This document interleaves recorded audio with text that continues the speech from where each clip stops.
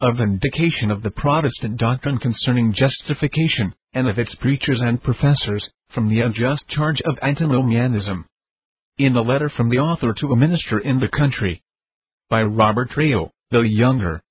Your earnest desire of information about some difference amongst nonconformists in London, whereof you hear so much by flying reports, and profess you know so little of the truth thereof, is the cause of this writing. You know, that not many months ago there was fair-like appearance of unity betwixt the two most considerable parties on that side, and their differences having been rather in practice than principle, about church order and communion, seemed easily reconcilable, where a spirit of love, and of a sound mind, was at work. But how short was the calm! For quickly arose a greater storm from another quarter, and a quarrel began upon higher points, even on no less than the doctrine of the grace of God in Jesus Christ, and the justification of the sinner by faith alone. Some think that the reprinting of Dr. Crisp's book gave the first rise to it. But we must look farther back for its true spring. It is well known, but little considered, what a great progress Arminianism had made in this nation, before the beginning of the Civil War. And surely it hath lost little since it ended. What can be the reason why the very parliaments in the reign of James I and Charles I were so alarmed with Arminianism, as may be read in history, and is remembered by old men, and that now for a long time there hath been no talk, no fear of it, as if Arminianism were dead and buried, and no man knows where its grave is? Is not the true reason to be found in its universal prevailing in the nation? But that which concerns our case, is, that the middle way betwixt the Arminians and the Orthodox, had been espoused, and strenuously defended and promoted by some nonconformists, of great note for piety and parts, and usually such men, that are for middle ways in points of doctrine, have a greater kindness for that extreme they go halfway to, than for that which they go halfway from. And the notions thereof were imbibed by a great many students, who labored through the iniquity of the times under the great disadvantage of the want of grave and sound divines, to direct and assist their studies at universities, and therefore contented themselves with studying such English authors as had gone in a path untrod, both by our predecessors, and by the Protestant universities abroad. These notions have been preached, and wrote against, by several divines amongst themselves, and the different opinions have been, till of late, managed with some moderation, to which our being all borne down by persecution, did somewhat contribute. It is a sad, but true observation, that no contentions are more easily kindled, more fiercely pursued, and more hardly composed, than those of divines, sometimes from their zeal for truth, and sometimes from worse principles, that may act in them, as well as in other men. The subject of the controversy is, about the justifying grace of God in Jesus Christ. Owned it is by both, and both fear it be abused either by turning it into wantonness, hence the noise of antinomianism, or by corrupting it with a mixture of works, hence the fears, on the other hand, of Arminianism. Both parties disown the name cast upon them. The one will not be called Arminians, and the other hate both name and thing of antinomianism, truly so called. Both sometimes say the same thing, and profess their assent to the doctrinal articles of the Church of England, to the Confession of Faith and Catechisms composed at Westminster, and to the harmony of the confessions of all the Reformed churches, in these doctrines of grace. And, if both be candid in this profession, it is very strange, that there should be any controversy amongst them. Let us therefore, first, take a view of the parties, and then of their principles. As to the parties suspected of antinomianism and libertinism in this city, it is plain, that the churches wherein they are concerned, are more strict and exact in trying of them that offer themselves unto their communion, as to their faith and holiness, before their admitting them, in the engagements laid on them to a gospel walking at their admission, and in their inspection over them afterwards. As to their conversations, they are generally of the more regular and exact frame, and the fruits of holiness in their lives, to the praise of God, and honor of the gospel, cannot with modesty be denied. Is it not unaccountable, to charge a people with licentiousness, when the chargers cannot deny, and some cannot well bear the strictness of their walk? It is commonly said, that it is only their principles, and the tendency of them to loose walking, that they blame.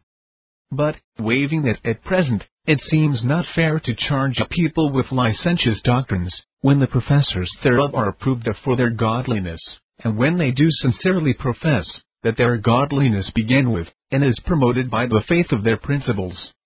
Let it not be mistaken, if I here make a comparison betwixt Papists and Protestants.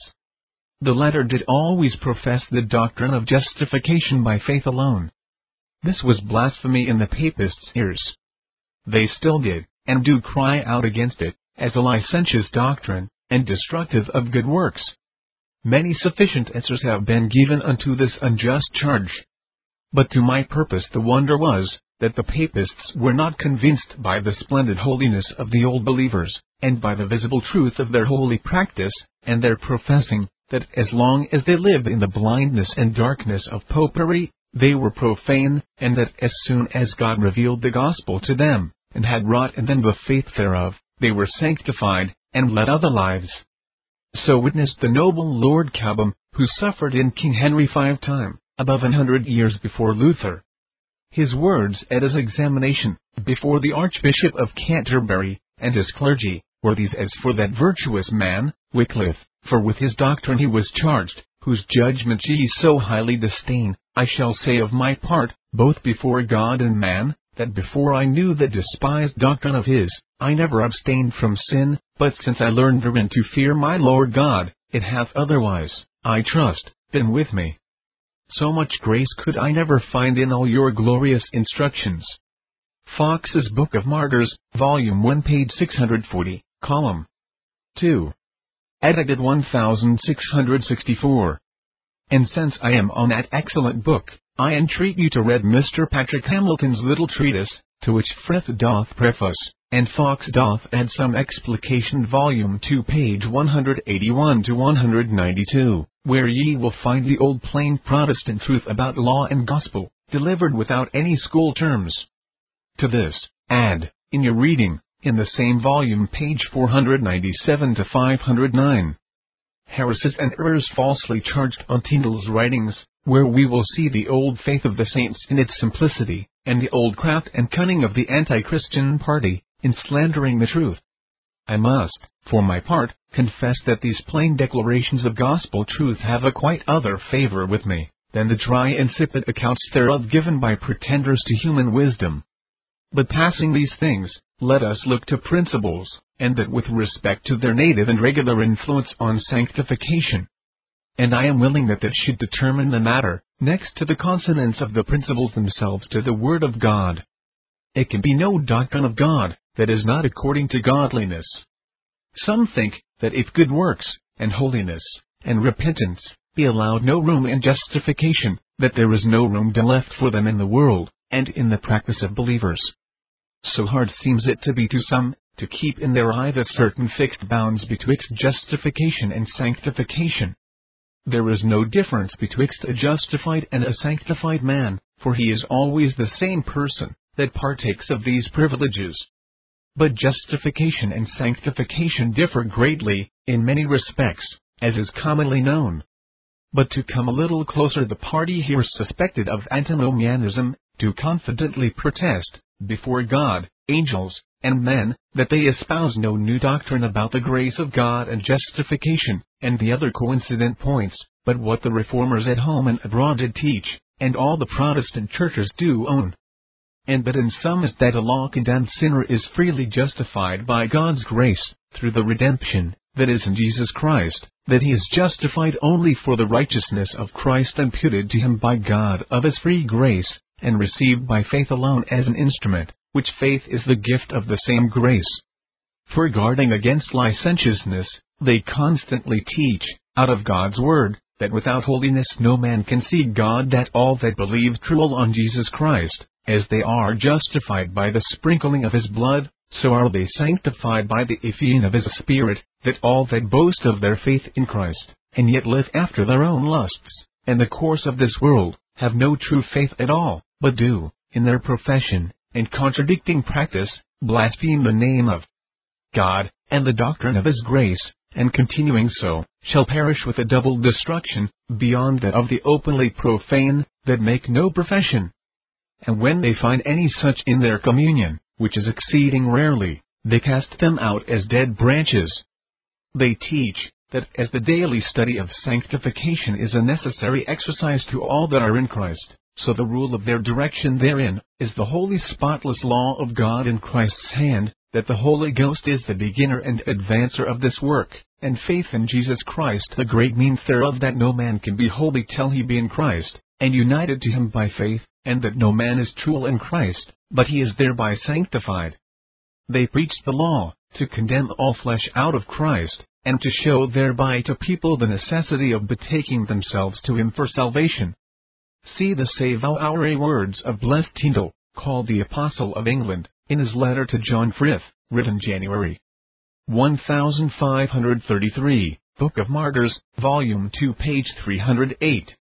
Expound the law tool, and open the veil of Moses, to condemn all flesh, and prove all men sinners, and all deeds under the law, before mercy have taken away the condemnation thereof, to be sin, and damnable, and then as a faithful minister, set abroach the mercy of our Lord Jesus, and let the wounded consciences drink of the water of him. And then shall your preaching be with power, and not as the hypocrites. And the Spirit of God shall work with you, and all consciences shall bear record unto you, and feel that it is so. And all doctrine that casts a mist on these two, to shadow and hide them, I mean the law of God, and mercy of Christ, that resist you with all your power. And so do we. What is there in all this to be offended with? Is not this enough to vindicate our doctrine from any tendency to licentiousness? I am afraid that there are some things, wherein we differ more than they think fit yet to express. And I shall guess at them. 1. The first is about the imputed righteousness of Christ. This righteousness of Christ, in his active and passive obedience, hath been asserted by Protestant divines, to be not only the procuring and meritorious cause of our justification, for this the Papists own, but the matter, as the imputation of it is the form of our justification, though I think that our logical terms are not so adapted for such divine mysteries. But whatever propriety or impropriety be in such school terms, the common Protestant doctrine hath been, that a convinced sinner seeking justification, must have nothing in his eye but this righteousness of Christ, as God proposes nothing else to him, and that God in justifying a sinner, accepts him in this righteousness only, when he imputes it to him.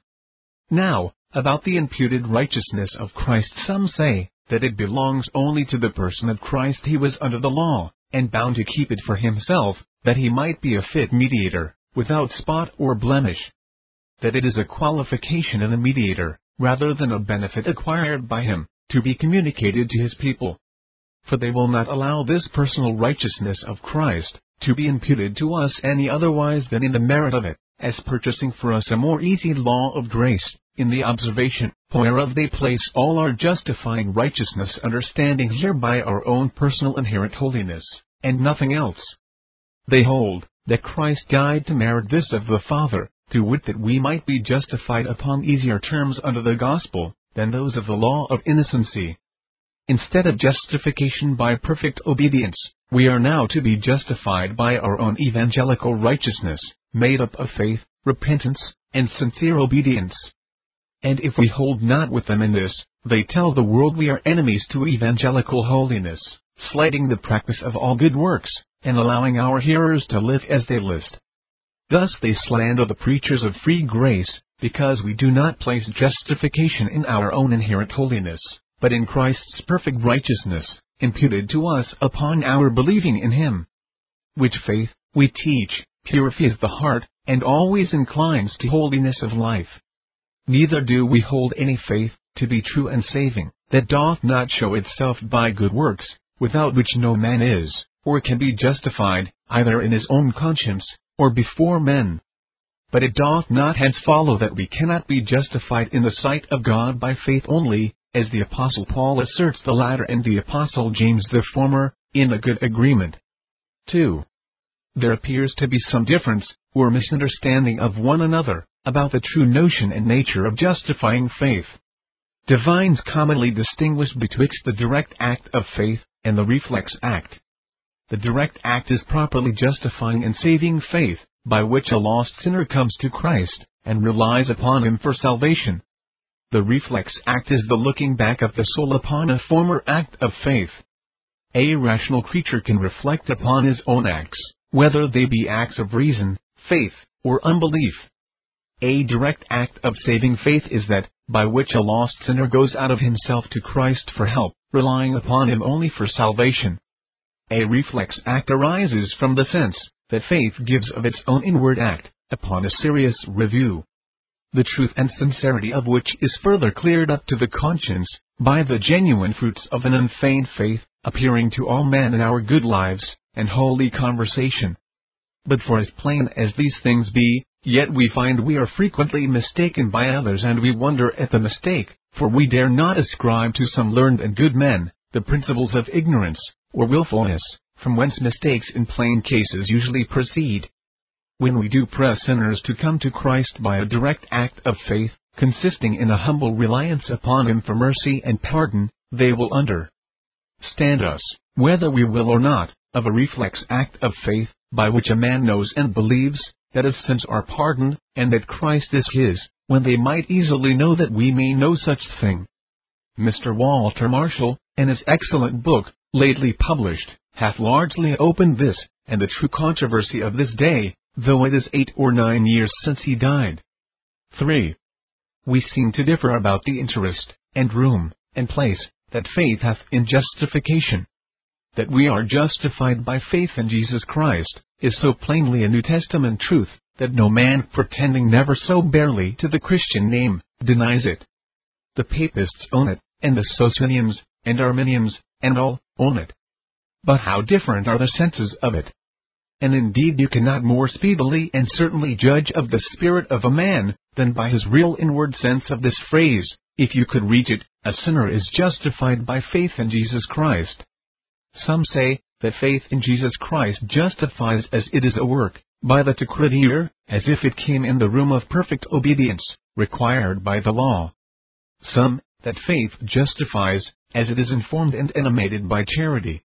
So the Papists, who plainly confound justification and sanctification.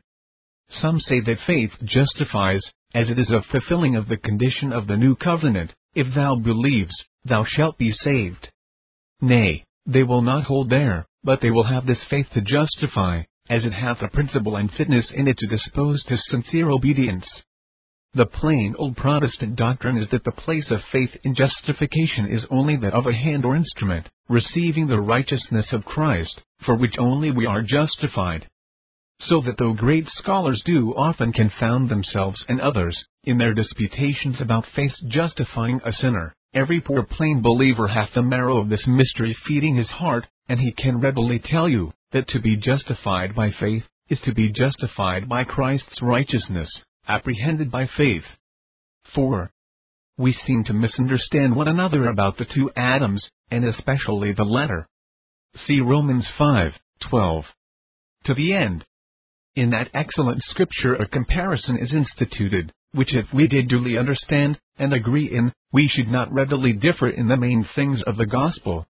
The apostle there tell us, that the first Adam stood in the room of all his natural posterity. He had their stock in his hand.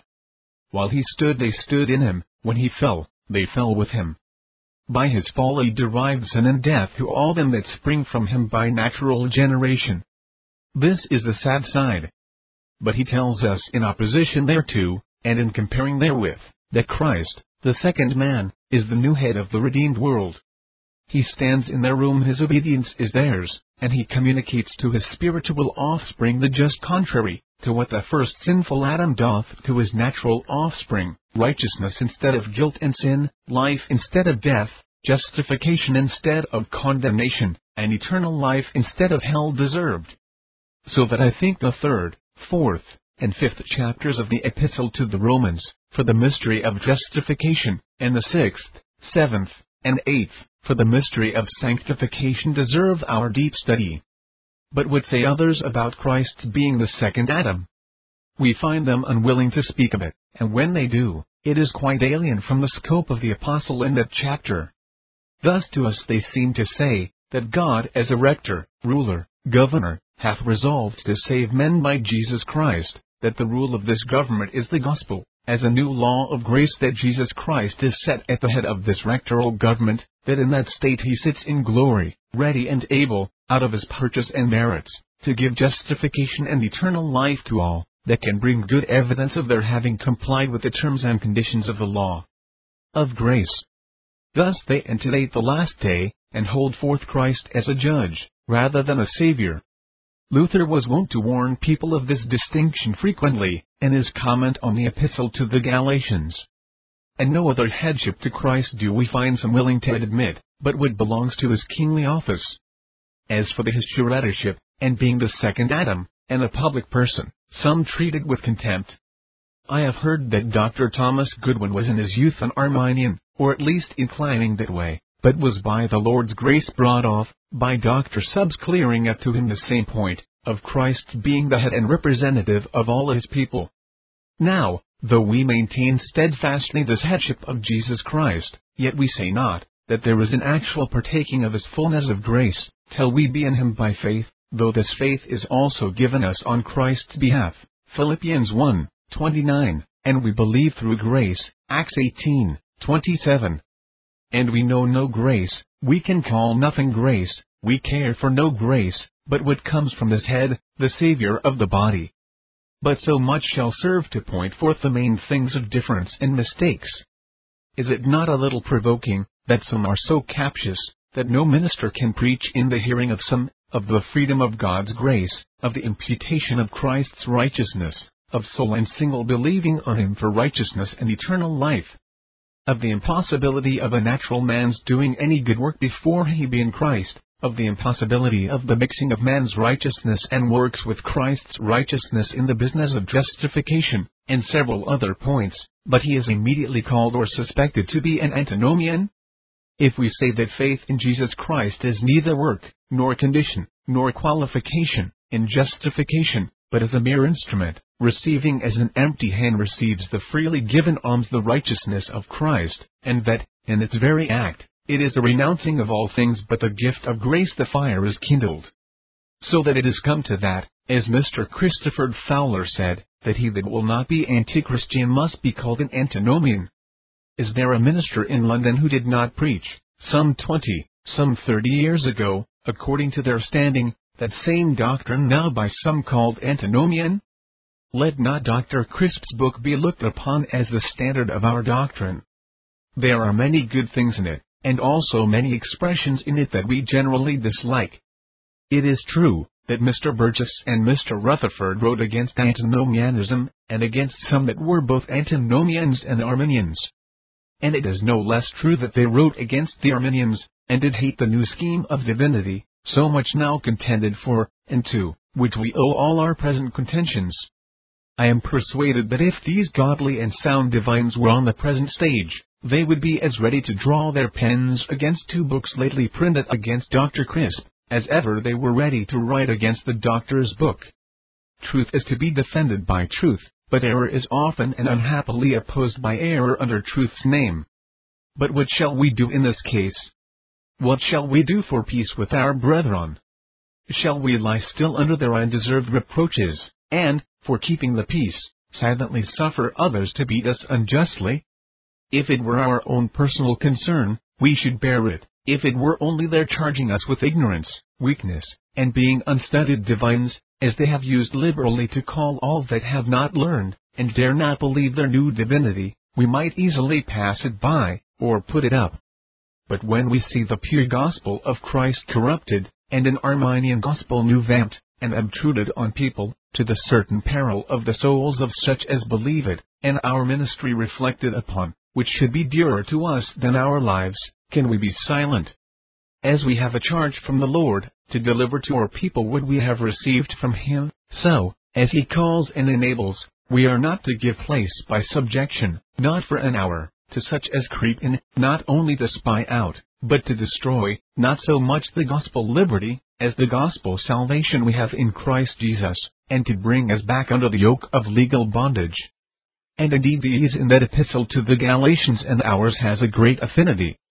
Is it desired that we should forbear to make a free offer of God's grace in Christ to the worst of sinners? This cannot be granted by us, for this is the gospel faithful saying, and worthy of all acceptation and therefore worthy of all our preaching of it, that Jesus Christ came into the world to save sinners, and the chief of them, 1 Timothy 1:15.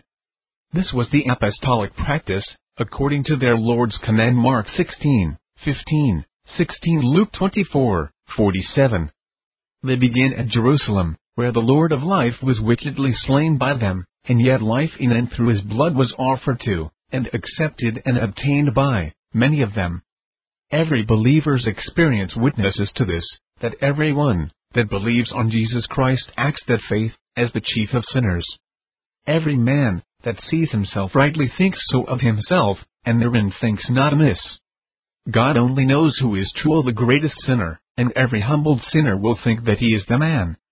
Shall we tell men that unless they be holy, they must not believe on Jesus Christ? That they must not venture on Christ for salvation till they be qualified, and fit to be received and welcomed by him? This were to forbear preaching the gospel at all, or to forbid all men to believe on Christ. For never was any sinner qualified for Christ. He is well qualified for us 1 Corinthians 1:30, but a sinner out of Christ hath no qualification for Christ but sin and misery. Whence should we have any better, but an end from Christ? Nay, suppose an impossibility, that a man were qualified for Christ, I boldly assert that such a man would not, nor could ever believe on Christ, for faith is a lost, helpless, condemned sinner's casting himself on Christ for salvation, and the qualified man is no such person. Shall we warn people that they should not believe on Christ too soon? It is impossible that they should do it too soon. Can a man obey the great gospel command too soon? 1 John 3:23, or do the great work of God too soon? John 6:28-29. A man may too soon think that he is in Christ, and that is when it is not so indeed, and this we frequently teach. But this is but an idle dream, and not faith. A man may too soon fancy that he hath faith. But I hope he cannot act faith too soon. If any should say, a man may be holy too soon, how would that saying be reflected upon? And yet it is certain, that though no man can be too soon holy, because he cannot too soon believe on Christ, which is the only spring of true holiness, yet he may, and many do, set about the study of that he counts holiness too soon, that is, before the tree be changed, Matthew 12:33, 34, 35, before he have the new heart, Ezekiel 36:26, 27, and the Spirit of God dwelling in him, which is only God by faith in Christ, Galatians 3:14, and therefore all this man's studying of holiness is not only vain labor, but acting of sin. And if this study, and these endeavors, be managed as commonly they are, to obtain justification before God, they are the more wicked works still. And because this point is needful to be known, I would give you some testimonies for it. Doctrine of the Church of England, in her 39 Articles, Article 13, works done before the grace of Christ, and the inspiration of his Spirit, are not pleasant to God, forasmuch as they spring not of faith in Jesus Christ, neither do they make men meet to receive grace, or as the school authors say deserve grace of congruity. Yea, rather, for that they are not done, as God hath willed and commanded them to be done, we doubt not but they have the nature of sin. So Confession of Faith, Chapter 16, Article 7. Calvin. Institutes Lib. 3, Cap. 15, Sec. 6, they said he, speaking of the Popish school, might have found out I know not what moral good works, whereby men are made acceptable to God, before they are engrafted into Christ. As if the Scripture lied when it said, they are all in death, who have not the Son, 1 John 5:12. If they be in death, how can they beget matter of life? As if it were of no force, whatsoever is not of faith is sin, as if evil trees could bring forth good fruit. Read the rest of that section. On the contrary, the Council of Trent, Session 6, Canon 7, say boldly, whosoever shall say that all works done before justification, howsoever they be done, are cruel sin, and deserve the hatred of God, let him be anathema. And to give you one more bellowing of the beast, wounded by the light of the gospel, see the same council, Session 6, Canon 11, Si quis dixerit, gratiam qua justificamur, est tantum favoritum die, anathema sit. This is fearful blasphemy, saith Dr. Downham, Bishop of Londonderry, in his Orthodox Book of Justification, lib. 3, cap. 1, where he saith, that the Hebrew words, which in the Old Testament signify the grace of God, do always signify favor, and never grace inherent, and above 50 testimonies may be brought from the New Testament, to prove that by God's grace his favor is still meant. But what was good Church of England doctrine at and after the Reformation, cannot now go down with some Arminian-musing nonconformists. If, then, nothing will satisfy our quarreling brethren but either silence as to the main points of the gospel which we believe, and live by the faith of, and look to be saved in, which we have for many years preached, with some seals of the Holy Ghost, and converting sinners unto God, and in building them up in holiness and comfort, by the faith and power of them, which also we vowed to the Lord, to preach to all that will hear us, as long as we live, in the day, when we gave up ourselves to serve God with our spirit in the gospel of His Son. If either the silence, or the swallowing down of Arminian schemes of the gospel, contrary to the New Testament, and unknown to the Reformed churches in their greatest purity, be the only terms of peace with our brethren, we must then maintain our peace with God and our own consciences, in the defense of plain gospel truth, and our harmony with the Reformed churches, and in the comfort of these bear their enmity. And though it be usual with them to vilify, and contemn such as differ from them, for their fewness, weakness, and want of learning, yet they might know that the most learned and godly in the Christian world have maintained and defended the same doctrine we stand for some ages. The grace of God will never want, for it can and will furnish defenders of it. England hath been blessed with a brave Mordine, an Archbishop of Canterbury, against the Pelagians, a Twist and Ames against the Arminians. And though they that contend with us would separate their cause altogether from that of these two pests of the Church of Christ, I mean Pelagius and Arminius, yet judicious observers cannot but already perceive a coincidence, and do fear more, when either the force of argument shall drive them out of their lurking holes, or when they shall think fit to discover their secret sentiments, which yet we but guess at. Then, as we shall know better what they would be at, so it is very like that they will then find enemies in many, whom they have seduced by their craft, and do yet seem to be in their camp, and will meet with opposers, both at home and abroad, that they think not of. Our doctrine of the justification of a sinner by the free grace of God in Jesus Christ, however it be misrepresented and reflected upon, is yet undeniably recommended by four things. 1. It is a doctrine salutary and precious unto all serious godly persons. Dr. Ames's observation holds good as to all the Arminian divinity, that it is contra communum sensum fidelium, against the common sense of believers. And though this be an argument of little weight with them that value more the judgment of the scribes, and the wise, and disputers of this world, 1 Cor. 1, 18, 19, 20, 21, than of all the godly, yet the Spirit of God by John gives us this same argument, they are of the world, therefore speak they of the world, and the world hears them. We are of God, he that knows God hears us, he that is not of God hears not us. Hereby know we the spirit of truth and the spirit of error, 1 John 4, 5, 6.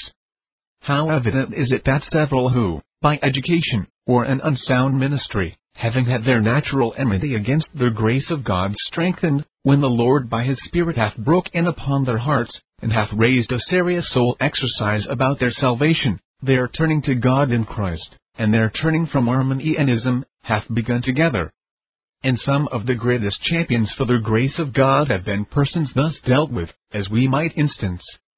And as it is thus with men at their conversion, so is it found afterward that still, as it is well with them in their inner man, so doth the doctrine of grace still appear more precious and salutary.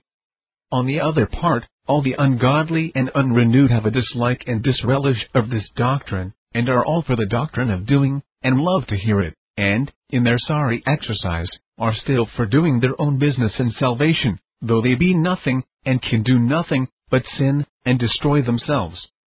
2. It is the doctrine only, by which a convinced sinner can be dealt with effectually. when a man is awakened, and brought to that all must be brought to, or to worse, what shall I do to be saved? We have the apostolic answer to it: believe on the Lord Jesus Christ, and thou shalt be saved, and thy house. Acts 16:30, 31. This answer is so old, that with many it seems out of date.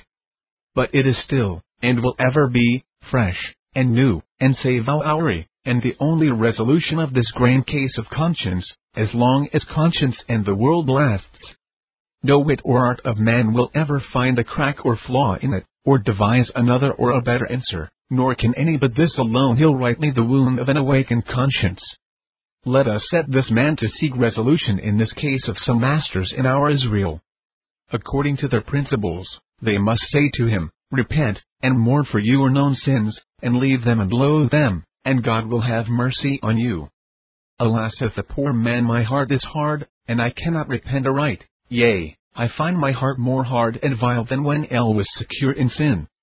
If you speak to this man of qualifications for Christ, he knows nothing of them. If of sincere obedience, his answer is native and ready. Obedience is the work of a living man, and sincerity is only in a renewed soul. Sincere obedience is therefore as impossible to a dead unrenewed sinner as perfect obedience is.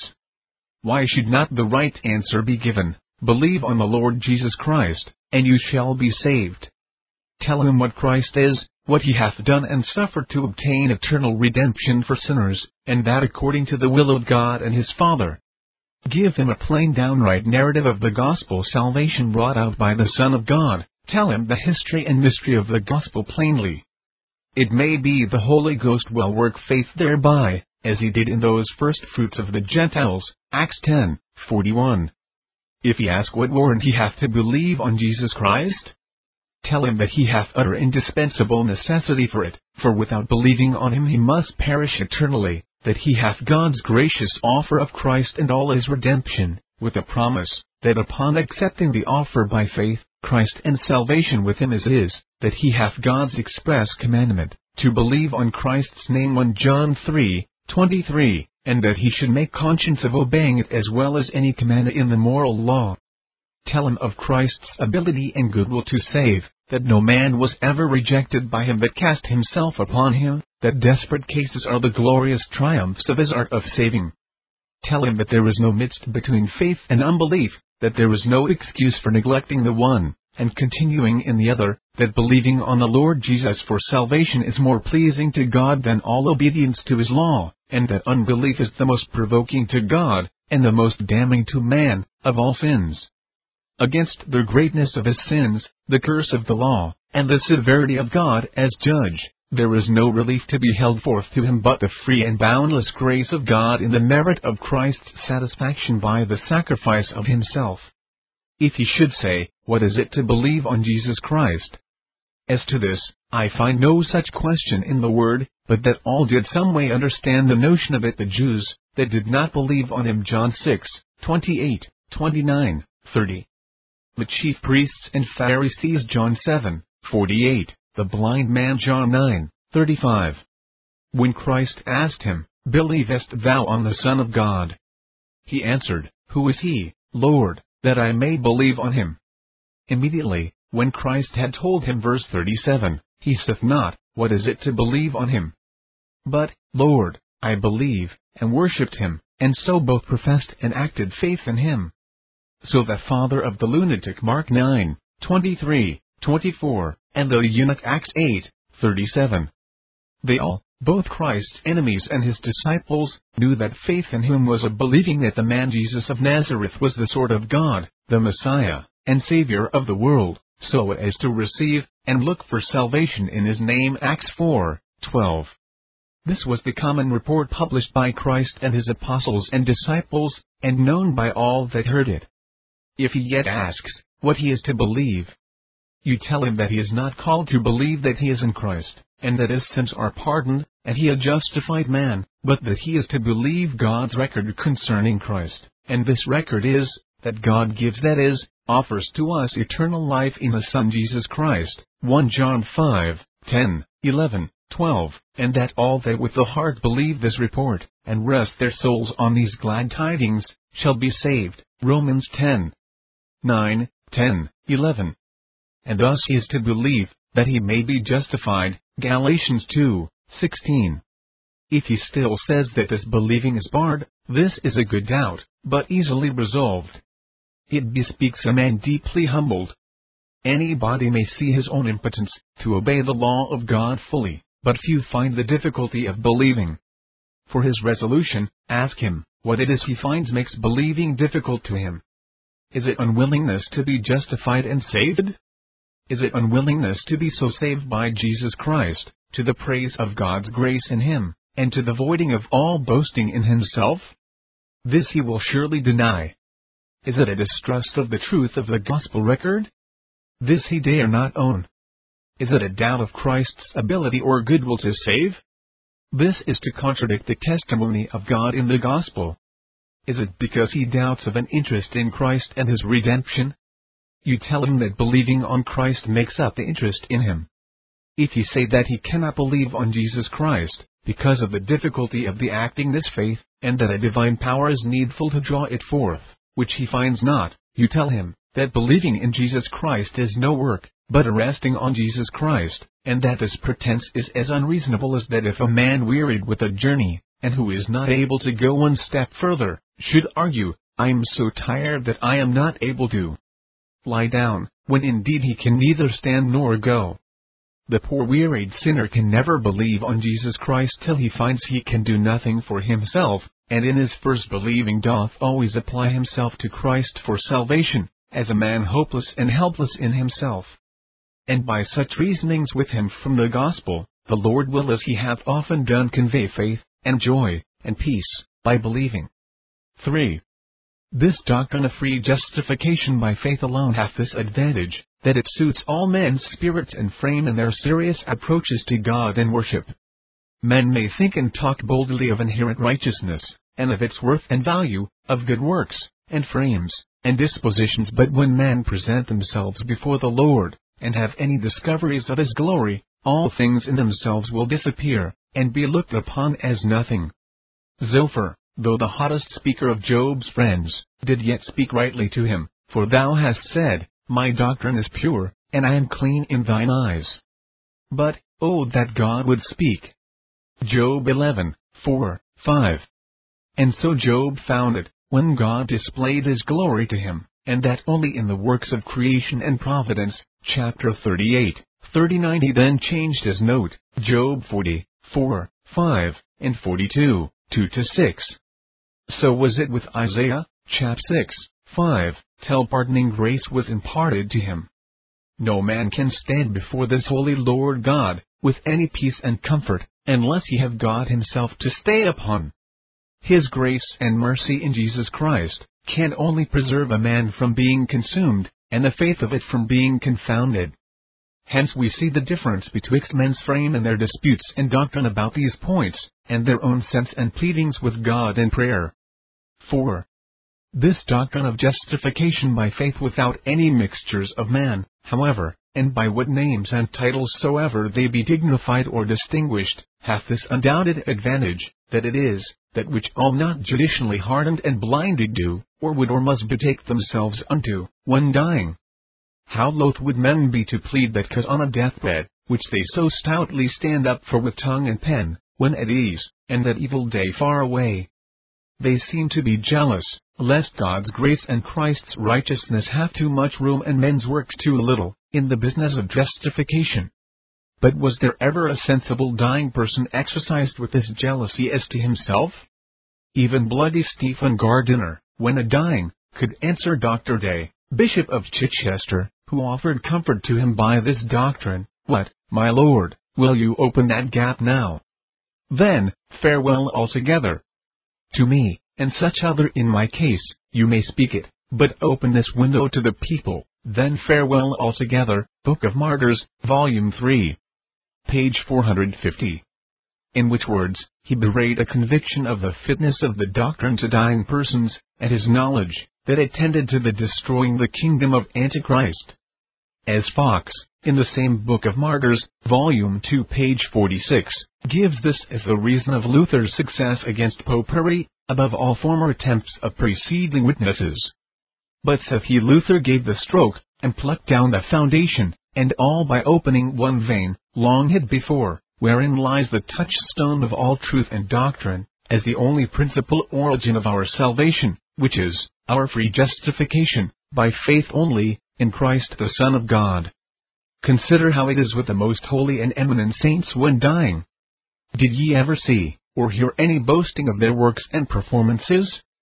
They may, and do own, to the praise of His grace, what they have been made to be, what they have been helped to do or suffer for Christ's sake.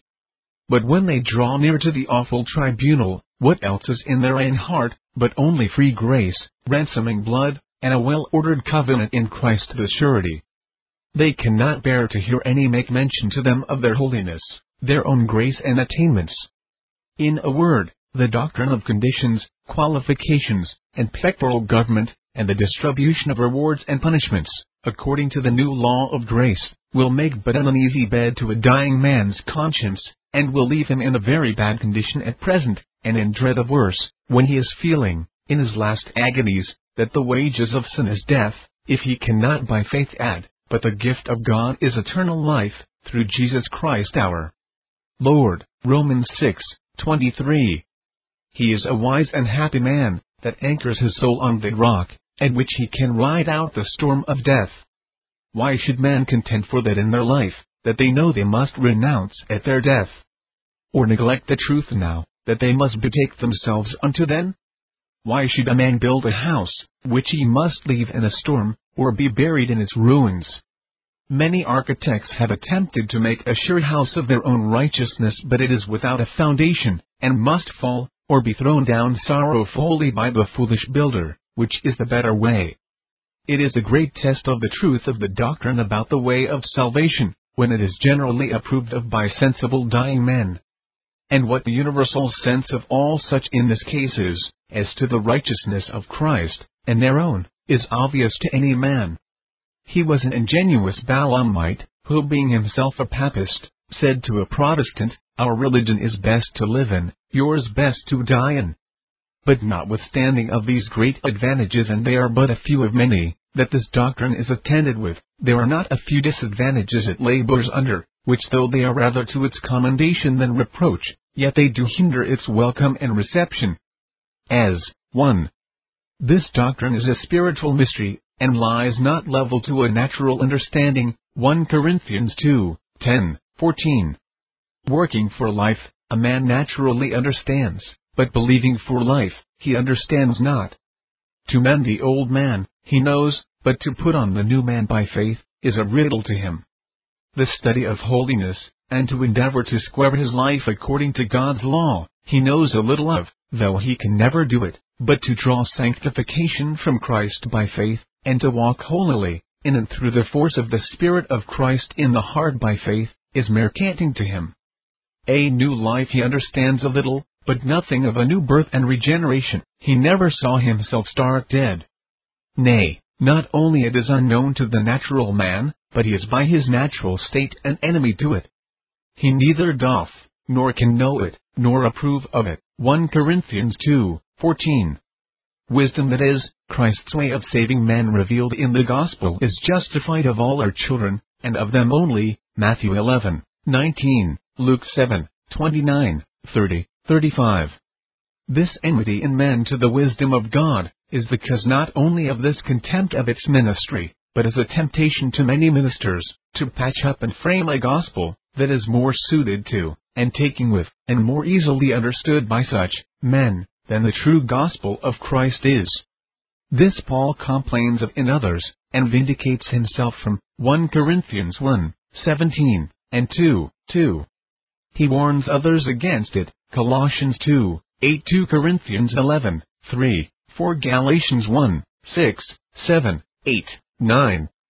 And it is certain, that doing for life is more suited to corrupt nature, than believing is. 2. Our opposers in this doctrine have the many for them, and against us, as they of old boasted. John 7:48. This they have no ground to glory in, though they do, nor we to be ashamed of the truth, because we cannot vie in numbers with them. With our opposers are all these sorts, and they make a great number, though I do not say or think that all our opposers are to be ranked in any of these lists, for some, both godly and learned, may mistake us, and the truth, in this matter. 1. They have all the ignorant people, that know nothing either of law or gospel. They serve God, they say, but most falsely, and hope that God will be merciful to them, and save them. To all such, both the clear explication of God's law, and the mysteries of the gospel, are strange things. Yet sincere obedience they love to hear of, for all of them think there is some sincerity in their hearts, and that they can do somewhat. But of faith in Christ they have no knowledge, except by faith you understand a dream of being saved by Jesus Christ, though they know nothing of Him, or of His way of saving men, nor of the way of being saved by Him. 2. All formalists are on their side, people that place their religion in trifles, because they are strangers to the substance thereof. 3. All proud secure sinners are against us, that go about with the Jews, to establish their own righteousness. Romans 10:3. The secure are whole, and see no need of the physician, the proud have physic at home, and despise that came down from heaven. 4. All the zealous devout people in the natural religion, are utter enemies to the gospel. By a natural religion, I mean that is the product of the remnants of God's image in fallen man, a little improved by the light of God's word. All such cannot endure to hear, that God's law must be perfectly fulfilled in every tittle of it, or no man can be saved by doing, that they must all perish forever, that have not the righteousness of a man that never sinned, who is also God over all blessed forever, to shelter and cover them from a holy God's anger, and to render them accepted of Him, that His righteousness is put on by the grace of God, and a man must betake himself to it, and receive it as a naked blushing sinner, that no man can do anything that is good, till gospel grace renew him, and make him first a good man. This they will never receive, but do still think that a man may grow good by doing good. 3. Natural reason is very fertile in its objections and cavils against the doctrine of the grace of God, and especially when this corrupt reason is polished by learning and strong natural parts. When there are many to broach such doctrine, and many so disposed to receive it, is it any wonder that the gospel truth makes little progress in the world? Nay, were it not for the divine power that supports it, and the promises of its preservation, its enemies are so many and strong, and true friends so few and feeble, we might fear its perishing from the earth. But we know it is impossible. And if the Lord have a design of mercy to these nations, and hath a vein of His election, to dig up amongst us, we make no doubt, but the glory of Christ, as a crucified Savior, shall yet be displayed in the midst of us, to the joy of all that love His salvation, and to the shame of others. Isaiah 66:5. This Reformation audio track is a production of Still Waters Revival Books. You are welcome to make copies and give them to those in need. SWRB makes thousands of classic Reformation resources available, free and for sale, in audio, video, and printed formats. It is likely that the sermon or book that you just listened to is also available on cassette or video, or as a printed book or booklet. Our many free resources, as well as our complete mail-order catalog, containing thousands of classic and contemporary Puritan and Reformed books, tapes, and videos at great discounts, is on the web at www.swrb.com. We can also be reached by email at swrb@swrb.com, by phone at 780-450-3730, by fax at 780-468-1096, or by mail at 4710-37A Avenue, Edmonton, that's Edmonton, Alberta, abbreviated capital A, capital B, Canada, T6L3T5. You may also request a free printed catalog. And remember that John Calvin, in defending the Reformation's regulative principle of worship, or what is sometimes called the scriptural law of worship, commenting on the words of God, which I commanded them not, neither came into my heart, from his commentary on Jeremiah 7:31, writes, God here cuts off from men every occasion for making evasions, since He condemns by this one phrase, I have not commanded them, whatever the Jews devised. There is then no other argument needed to condemn superstitions than that they are not commanded by God. For when men allow themselves to worship God according to their own fancies, and attend not to His commands, they pervert true religion. And if this principle was adopted by the Papists, all those fictitious modes of worship in which they absurdly exercise themselves would fall to the ground. It is indeed a horrible thing for the Papists to seek to discharge their duties towards God by performing their own superstitions. There is an immense number of them, as it is well known, and as it manifestly appears. Were they to admit this principle, that we cannot rightly worship God except by obeying His word, they would be delivered from their deep abyss of error. The prophet's words, then, are very important, when he says that God had commanded no such thing, and that it never came to his mind, as though he had said that men assume too much wisdom when they devise what He never required, nay, what He never knew.